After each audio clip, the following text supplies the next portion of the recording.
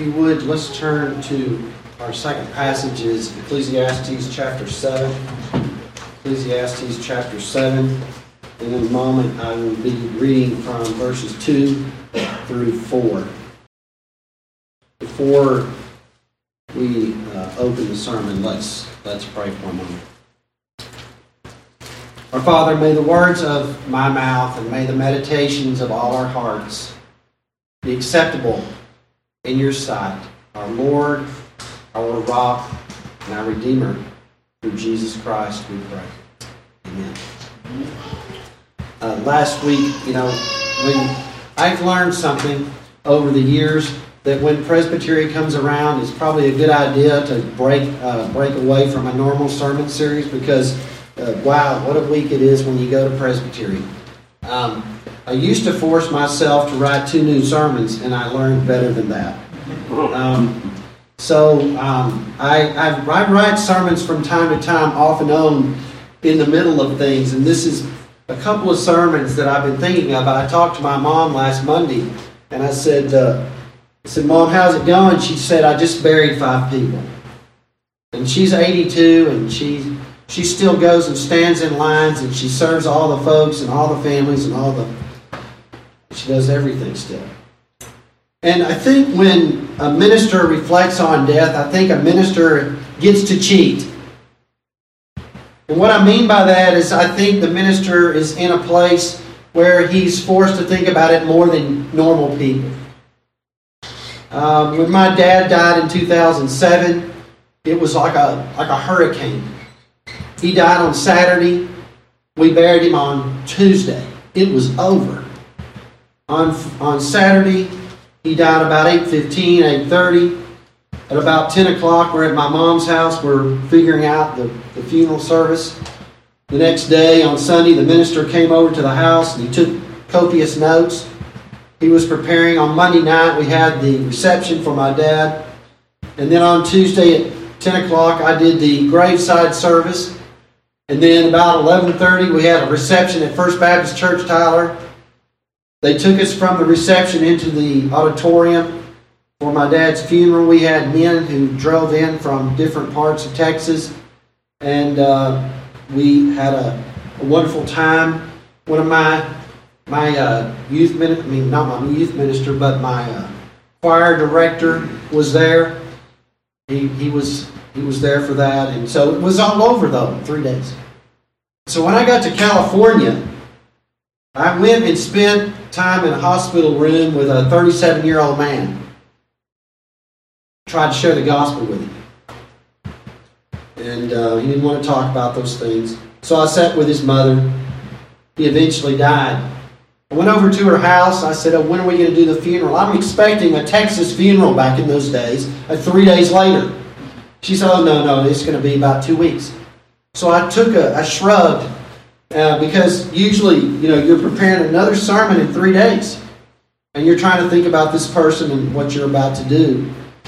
And unless, and that kind of mentality is also carried over into Texas nowadays. We don't go and get people, please forgive the statement, in the ground that fast. We do take more time. But one of the things I think that a minister does is he's with a person and their family before they die. So he's thinking about it. He's with them, the family, when that loved one dies. And then after that, he goes over to their home and he spends time with them and figures out an order of service. We go through a welcome. We go through the eulogy. Do I need to write the eulogy? Or will somebody in the family write the eulogy? I've done the whole thing before when people can't do any of it. We talk about the music. We talk about the scriptures they want read. We talk about who's going to stand up and share some testimonies and who's not. We talk about how they want this done. And so the point is while the minister's doing all his ordinary work, getting ready for Sunday sermons, he every night when the kids are away, I sneak out somewhere with my Bible open and begin to write down and do a sermon. And so I'm glad sometimes when it doesn't happen for a couple of weeks. But death is always in front of the minister. It's in front of his eyes before the person dies. It's on his mind when the person dies. He sits down with somebody, writes out their funeral service. He preaches the funeral service. After it's over, he goes to their house and he hangs out with them and gives them comfort. And so after many, many funerals, I would say to you, I probably have about 2 years worth of weeks of thinking about death. It's part of the job. And the preacher here in Ecclesiastes 7, 2 through 4, he says it's not just the wisdom of the preacher to think about death. He says it's your wisdom to think about death. Look at verse 2. Koheleth, or the preacher, says this: "It is better to go to a house of mourning than to go to a house of feasting, because that is the end of every man. And the living takes it to heart. Sorrow is better than laughter, for when a face is sad, a heart may be happy. The mind of the wise is in the house of mourning, while the mind of fools is in the house of pleasure." The word of the Lord. The first point that I want to bring to your attention is taking death to heart. The living take it to heart. The living take it to heart. Most people don't want to take this topic and think about it at all. I mean, are you serious? I mean, I'd rather have somebody drill a hole in my head than talk about this stuff. You got to be kidding me. I would rather go to the house of feasting. I'd rather go to the house of fun and laughter than to ever think about this. Are you not, as the Gladiator movie said, are you not entertained? That's what people want. People want to be entertained. And for some reason, we've figured out a way to avoid it. Now, personally, I think it sometimes just happens this way. I remember my dad in 1998, we're getting ready to go to Lake Caddo. We've been going to this lake for 35 years to go to a family reunion. I always love it. I can tell you every piece and part of it. My aunt is out there with my uncle. They're getting ready for it. And my aunt died. She was care flighted to the hospital. My mom and dad went over there. And then we had the funeral. It was over. It was kind of like that 3-day thing. And so it was all over. A few days later, my dad never drove over to my house. My dad never drove over to my house. I always walked to my dad's house. He lived about 3 miles from us at one point in time. And so my dad's at my house, and I don't understand. And Lori walked up to another room, and I looked at my dad, and I could tell he's kind of teary-eyed. And I said, "What's going on?" And he said, I said, are you kind of trembling about Aunt Carol? He said, "Yeah." I said, "Did you go into the emergency room?" "Yeah." I said, "Did you see her?" And he said, "Yeah." I said, "So this is the first time you've seen somebody dead without makeup on?" It's not the same. And my dad's 59 years old. My dad has 3 degrees. He's taught, he's gone hunting, he knows about blood, he knows about cutting things open. He knows all this stuff. He knows how to clean up fish. He knows how to take care of little kids. And he doesn't understand death very well. At 59. I probably had more experience at age 38 at that moment than he did at age 59. Maybe it wasn't his fault necessarily, because I think our culture moves us away from thinking about dying. Think about it. The church and the cemetery used to be side by side. When you went to church, when you went to worship, and you passed by a cemetery there's all those gravestones and all the rest, and you may have laid your mom to rest there right before the week before, and you're walking into the building to worship. There's death right there, right beside the church. But now it's not the same way today. Our churches are separated from cemeteries. And I think death has been compartmentalized from our lives today. And today the norm is death is separated from life. And some of us, when somebody dies, there are people, all of us can say, there's a person who doesn't even go to the funeral. And then there are those people who will take care of everything 3 or 4 days, and they'll try to get back to normal, and they'll say, "I got to get back to normal." Folks, let me say this, and this is another sermon. There's no normal after somebody dies that you love. It's not normal. You live. You hold on to God and you hold on to the people of God, but it's not going to be normal. Nothing's normal when we lose someone so close to us, but we learn to suffer. And it's part of living well for us to learn to mourn. And that's what we're being told. We're being told to take death to heart. And we see the second point this morning is this: the wise man takes death to heart. 4 points under this second point is this: going to the house of mourning. Understanding that going to the house of mourning is better, and why. Calculating and being wise after we go there, and finally not playing the fool. Those are the 4 points under this heading. Going to the house. Understanding that seeing this and going through this, it's better. And calculating and not playing the fool. Well, let's talk about it. Taking death to heart means going. It's better to go. The man who goes to the house of mourning, he's learning wisdom. But when you do this, it's not going to be easy on you. It's going to be awkward. It's going to be difficult. You're going to have to go to a place where they're having a funeral. And it may be at a funeral home, it may be at a church, like we did for Steve Crutchfield. It was at Sanctuary Fellowship. It's going to mean going to a place where people are crying. And it's going to mean going, and when your kids are in the car with you, it means you're going to have to answer difficult, sometimes, questions. But you are going and you are doing this. It means you're going to have to see a casket and a picture of the deceased and possibly an urn. We can talk about that later. It's going to mean many different things. It may mean going to a graveside and seeing a hole where that casket will be placed.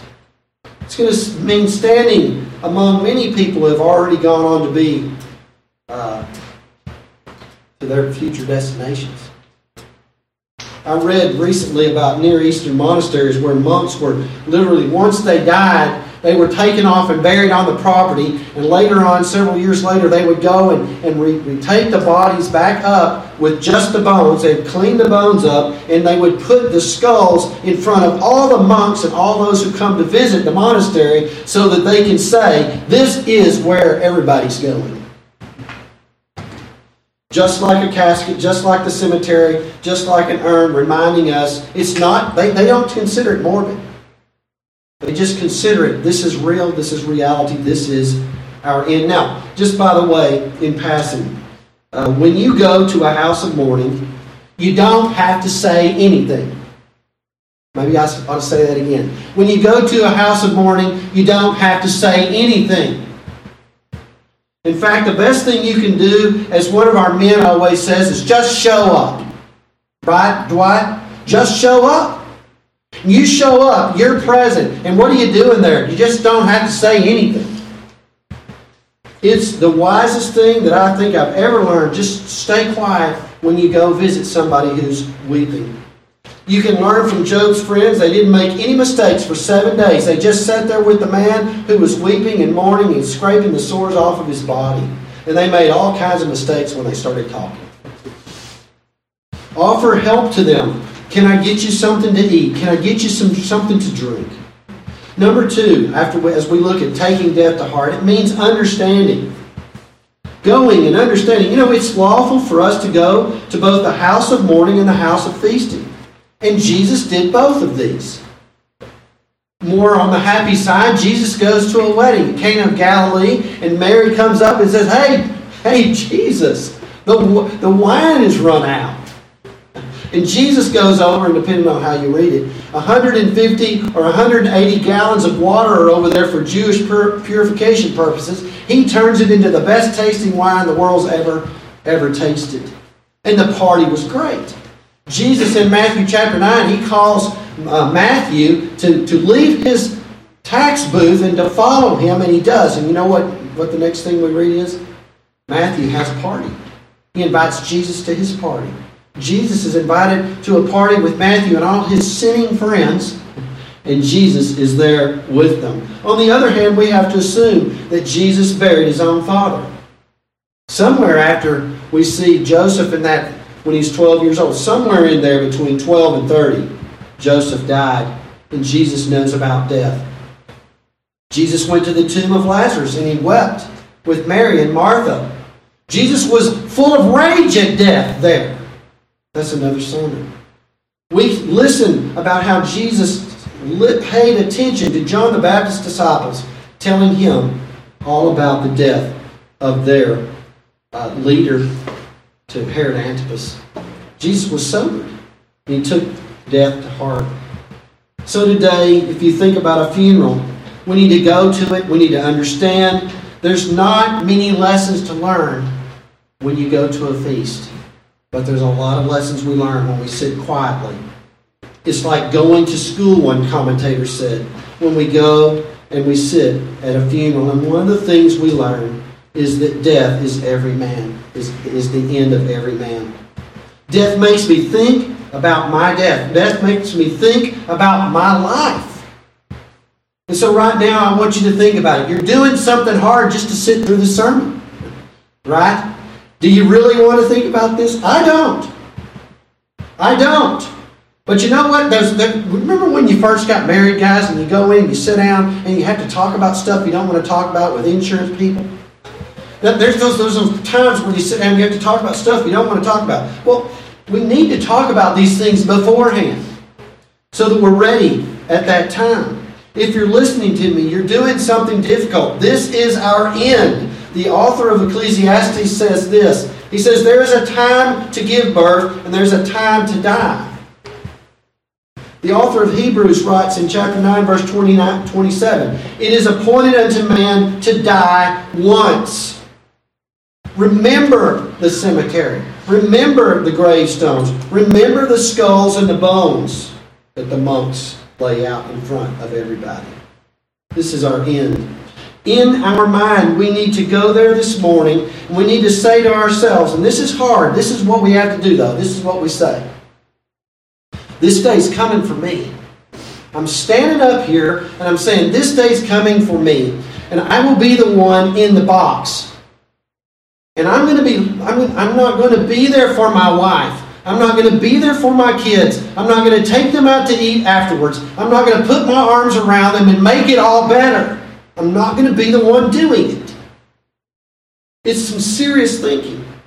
I'm the one lying there, and I'm the one not there to take care of my family anymore. I can't fix it anymore. As much as I'm as a man, and we like to fix things as much as we like to, I'm not going to be able to do it again. There's plenty of time to be diverted. There's plenty of time for amusement. But right now, let's do this hard thing. Let's take it in. Third, taking death to heart means calculating. Well, wisdom is this, and I've said this to you before, and I hope you memorize this illustration. I want you to go out, and I want you to look at the hole. 6 feet down. That's out there in the future, and I want you to walk back to this present moment, and I want you to think about, hey, that hole's out there, and how am I going to get there safely? How am I going to get to this point safely? How am I ready to meet this God before whom I walk every single day? Am I living a silly life and a trivial life, or am I serious and sober in this life? And so as we calculate, it's our wisdom to ask, do I need to reorder my life? Do I need to change some of my priorities? Do I need to change all of my priorities? Am I leaving something undone? Am I procrastinating? Here's the first application. Am I ready to meet God? Every Sunday, if your minister's worth 2 cents, he's preaching something. He's preaching life, death, burial, and resurrection. Who is that about? He's talking about a funeral every week. He's talking about somebody who comes to die every single week. Jesus came, and yes, there's a lot of feasting, a lot of joy, but Jesus came, and you know why He came. You can go read the Gospels. It says all the way through there, I came to die. I came for a funeral. I came to die for sinners. And you and I read that just a minute ago, Hebrews 9:27. It's appointed unto man to die once. I didn't read the second part. Then to face God in the judgment. Jesus came to die for sinners and their sins. And you and I, we need to be saved because of our sin. Judgment is coming because of our sin. And in one man wrote in his commentary, he said, there are men who listen to thousands of sermons and walk away unsobered every week. There are men who listen to life and death and burial and resurrection, and they walk away unsobered by it every week, and then somebody in their family has the audacity to die. Screw up my schedule. I'm running. I'm going fast. I'm getting up every morning. Don't you love your ritual in the morning? I love my ritual every morning. I get up, not 5, sometimes at 5, but most of the time about 5 till 6, and I get my coffee going, and I'm listening to the Bible, and I'm sitting there, and I'm reading, and I'm studying when nobody's up, because these guys, they don't get up that early, and I'm by myself. And I love, you have your routine, I have my routine. Don't you love it? And then you go through the day, and then you go and you work hard, and you're tired, and you come home, and you see your wife, and get some kisses and some hugs, and then you go for some diversion, and you do it over and over again, and then all of a sudden somebody dies. It messes my schedule up. You've heard thousands of sermons, and somebody dies, and then you go and you try to understand, and you begin to calculate, am I ready for this? Right? And so I've heard thousands of sermons, and all of a sudden what a sermon never did, this funeral will do. Force me to realize I've got to either be cut off before God, or I will be in God's presence because Jesus was cut off for me. Which will it be? Sermon after sermon, life, death, burial, and resurrection. And now I come in front of this funeral, and I'm realizing that I need a Savior. We had 2 sermons on Isaiah 53, 4 through 6 a few weeks ago. Have you painted yourself into that picture before the cross? Can you say, this man was struck down for my sins? This man was struck down for my transgressions. This man received a stroke that was due to me. If you can paint yourself in the picture and you call Him your Savior, your sins are forgiven, and you don't fall into the hands of in the wrath of an angry God. Well, let's look at something more positive. Am I ready to reorder my life? You say, me, Preacher Mark, you say, you know what, I understand, I've gone, and I'm going. I'm understanding, and I'm calculating, and I'm not going to play the fool. And I know that I'm going to be standing before God as sort of trembling as that sounds, before this awesome consuming fire. I'm in Christ. I won't be condemned. But even as we think about these things, don't we need to consider our lives and our priorities? I told some of you months ago, there was a young man. I married this man and his wife. Now they're a family of 4, and he texted me. He told me, he said, Pastor Mark, would you please call my wife? I texted him back. I said, yeah. So what's going on? I called him. He said, well, she's got type 1 diabetes, and she took her medication inappropriately. First time in all these years. This gal has, they have so many wonderful, genius inventions and the medicines, and you can just manage type 1 diabetes and live a normal life just about like anybody else. But she, by mistake, took her medicine inappropriately. She called poison control, which they teach you to do, and they immediately told her to go to the emergency room. So she got both her babies, put them in, this is back in almond country. So in that big truck, everybody's got a big truck. So put the babies in the back, they got in the front, they went straight to the hospital emergency room, called the parents in their big truck, they come over and pick up the babies, and they take them home, and they sit there in the hospital for 5 hours. She's under observation. Nothing happened. It was really okay. It was all good. But 3 days later, after a good night's sleep, 3 days later, she's kind of terrified. She's dealing with her mortality. This is a 30-year-old gal, and she's saying, Pastor Mark, I could have died. What about my husband? What about my children? What about my funeral? And instead of saying, okay, let's think happy thoughts, I directed her to Ecclesiastes 7:2.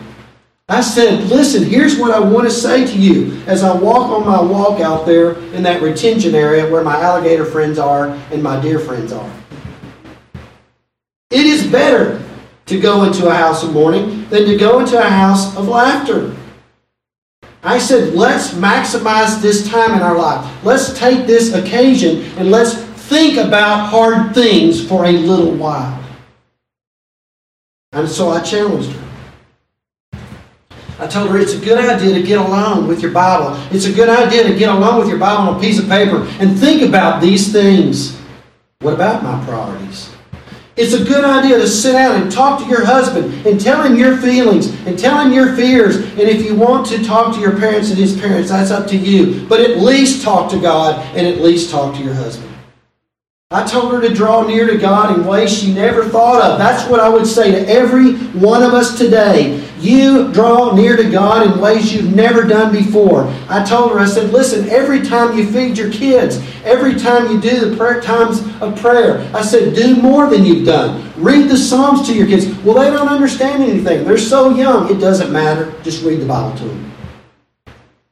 They'll get it. They'll start putting it together. Love your husband more than you've ever loved him. This is what I'd say to you. This is what I'm saying to myself. Think about it. Think about your funeral. Put it on a piece of paper. Some of the best funerals I've done have been the ones where the people wrote their script for me while they're in the hospital. Don't worry. There's plenty of time to think happy thoughts. Use this as a time to evaluate your life. Can I improve in my priorities?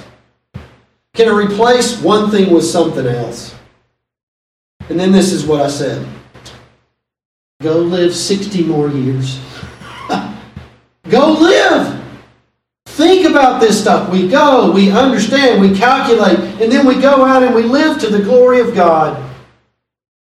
We go out and whether we eat or drink or whatever we do all to the glory of God. We draw near to God and we draw near to God's people. We give ourselves to God and we give ourselves away to other people. We live. And this is what real living is. Verse 3 says, sorrow is better than laughter. For when a face is sad, a heart may be happy. That's what real living is. It's when our faces are sad, but on the inside there's happiness. It's realizing that the King is in residence in my heart no matter what the trial is, no matter what my face looks like. I know Jesus Christ is Lord. I'm sitting there and I'm going to give y'all a fuller version. I think I said something about this at the Lord's Supper. But we were at the graveside service for for Steve Crutchfield, and they had the little tent and the whole thing's all done, and it's burning hot. My whole suit was wet.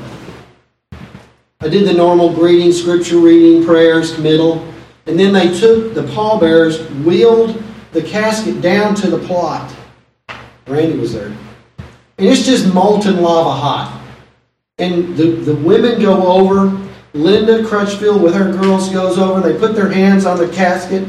And they're sitting there, they're crying. And then I could tell, I'm telling you, I knew that Linda wanted a flower off the arrangement that was on top of the casket. So one of the girls pulls out some scissors. And she's trying to cut a flower off that arrangement. And that flower arrangement is winning. She is losing. And then finally, all of a sudden, you'll see Linda just burst out laughing. And see, that's what we're talking about here. Linda is sad. She's lost the love of her life, but she's okay. She can still laugh. Jesus is in residence inside here. Jesus rules and reigns. Jesus is the one who said, blessed are those who mourn, for they shall be comforted. Jesus is the one who says, blessed are those who weep now, for they shall laugh. Jesus rules and reigns even in these times. And death is not the end. Well, let me end with this. Taking death to heart means not playing the fool. Verse 4 is just a repeat of verse 2. The mind of the wise is in the house of mourning, while the mind of the fool is in the house of pleasure. Blaise Pascal, he's a mathematician in the 1600s. Among other things, philosopher. This is what he asked. Listen to this question. Why does the king have a jester in his court? You with me? Why does the king, maybe we should say, why does the king have a TV in his house? Why does the king have a jester in his court? Here's a man who's the king. Here's a man who's secure. Here's a man who's got everything he could ever want, but he's got a joker in his house. Here's his answer. When I have occasionally set myself to consider the different distractions of men, the pains and perils to which they expose themselves at court or in war, whence arise so many quarrels, passions, bold and often bad ventures, I have discovered that all the unhappiness of men arises from one single fact. What is it? What is it? That they cannot stay quietly in their own chamber. Don't lose it. That they cannot sit in their own house, in their own room by themselves. Why does the king need a jester? Why does he need a funny man in the court? Because he hasn't mastered the ability to go and sit alone and calculate and understand that death is coming. He doesn't want to have anything serious in his mind. He wants a joker to keep him distracted. We could say we need to be careful, again, with a phone, swiping things, looking at things, clicking on things that keep us distracted from any serious thought at all, just like a king. Death is coming. End is coming. And a fool is not ready. Years ago, in 1985, Neil Postman wrote a book, Amusing Ourselves to Death. Why did he write it? Because men are amusing themselves to death. I like a jester. I like amusement. I like watching shows on TV. But don't let relaxation be all that you're about. Do this hard thing. Sit down and think about the fact that eternity is long and your life is short and you need to be ready to meet God. Amusement and entertainment can be compared to verse 6 here. In verse 6 it talks about thorns that are used to heat up water. Thorns back in the ancient times were really dry. Think about thorns, they're dry. And you could light them up and they get really hot really fast. They burn really hot. They're really loud. There's great pops and there's lots of sparks. And then they're gone. And that's what laughter is. Distraction is something that is there and gone. And we do not need to play the fool. I must make sure that my house is in order. I must make sure that my eternity is ready. I'm ready to meet God. And if I say to myself, I do not have a relationship with God, yes, everybody does. Every single person does. And if you don't have a good relationship with God, there's one way that you can. And that's through Jesus Christ. I must depart from my comedians.